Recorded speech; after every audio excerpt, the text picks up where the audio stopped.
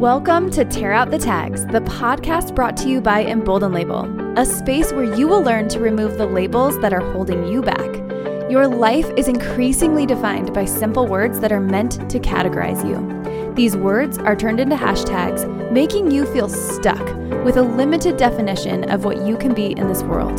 Tags, though helpful online, are ineffective at fully describing how individual and extraordinary you are.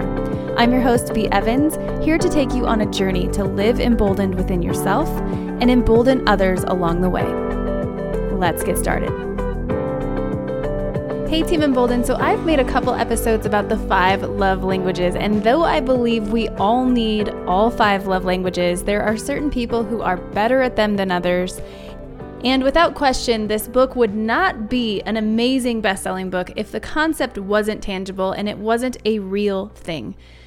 So I have a sister-in-law who is an incredible gift giver. Now, I hear a lot of people talk about the 5 love languages, and it seems like gift giving and acts of service are the 2 love languages that aren't talked about enough or regularly.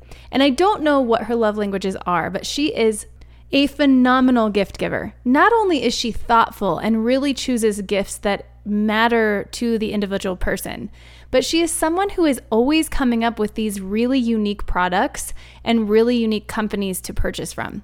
So today I received a beautiful bouquet of flowers from my sister-in-law, Candy Lawson, from a company called Farm Girl Flowers. Now these flowers come in a box, and usually boxed flowers are not beautiful, and sometimes they aren't even alive. But this company sends these unbelievable bouquets of flowers, and they're wrapped in a burlap material at the bottom, and they're just gorgeous. They come prearranged.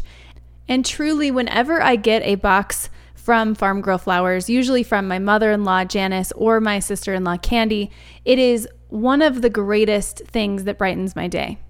But what makes Candy an even better gift giver than the products and the amazing things that she sends and the special way that she goes about doing it is just the gift of words behind what she does. And so she sent me a card that was really, really special to me. And I mentioned a few days ago that we just passed a really difficult milestone in the family. Now, I'm fairly new to this family. I'm only 2 years into my marriage. And so I wasn't part of the family very long before we lost my father-in-law, unfortunately, last year. And he fought a long and courageous battle with cancer. And unfortunately, we had to say goodbye to him. I made an episode about this just a few days ago. I think it may have even been yesterday's episode. And so for this past year, I watched all of these people that I love grieve. And what I learned about grief that I didn't know before is that everyone grieves very differently. And as somebody who loves another person, it isn't always easy to know how to meet someone in their grief. And so one of the things that I noticed that I could do, and I don't know if this is accurate or if this was just a feeling that I had, but part of me felt like I needed to step back and just really allow the people in our family to grieve the way that they needed to and just sort of pay attention to the space that they needed. And I don't know if that was right or wrong. It's just what I felt in my heart was the right thing to do. And then I filled in the gaps by doing things that I felt like could be helpful or could be comforting. And what I did was I made a video to really highlight his life right after he passed, so in time for the funeral. But Candy sent me this message today, this card with these beautiful flowers, and thanked me again for making this video tribute to her father.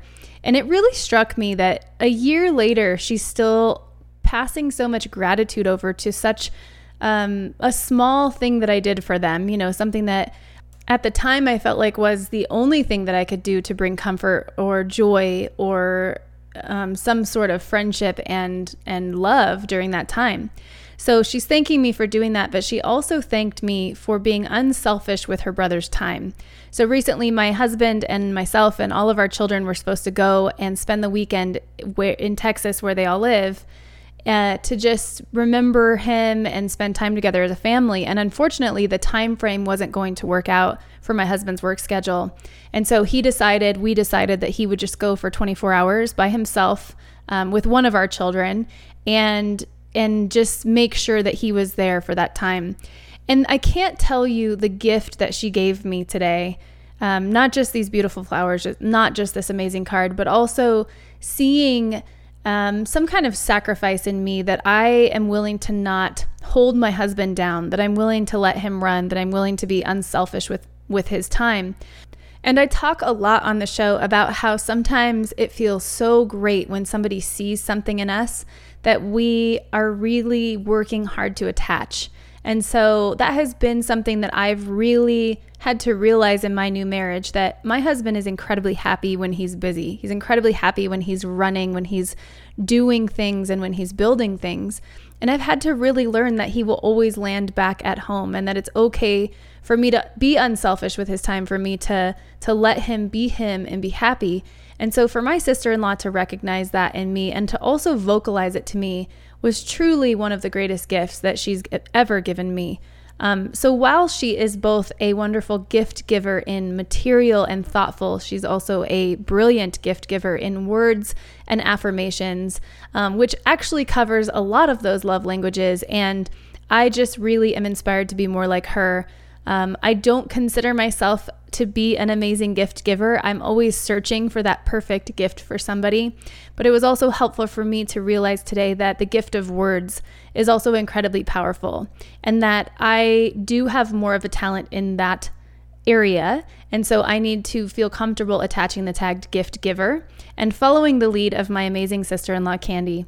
And if you today are thinking of a way that you can give gifts, and you maybe can't afford tangible items, or maybe you are buying for someone who just really has it all and they don't need anything material, think of passing along the gift of words. Think about seeing something special within that person that you are giving gifts to that might fill their cup, that might make their day. And remember to label it a gift, because it truly is, especially in a world where we are not saying enough good things to each other. I hope you've enjoyed this message today, and I will connect with you tomorrow.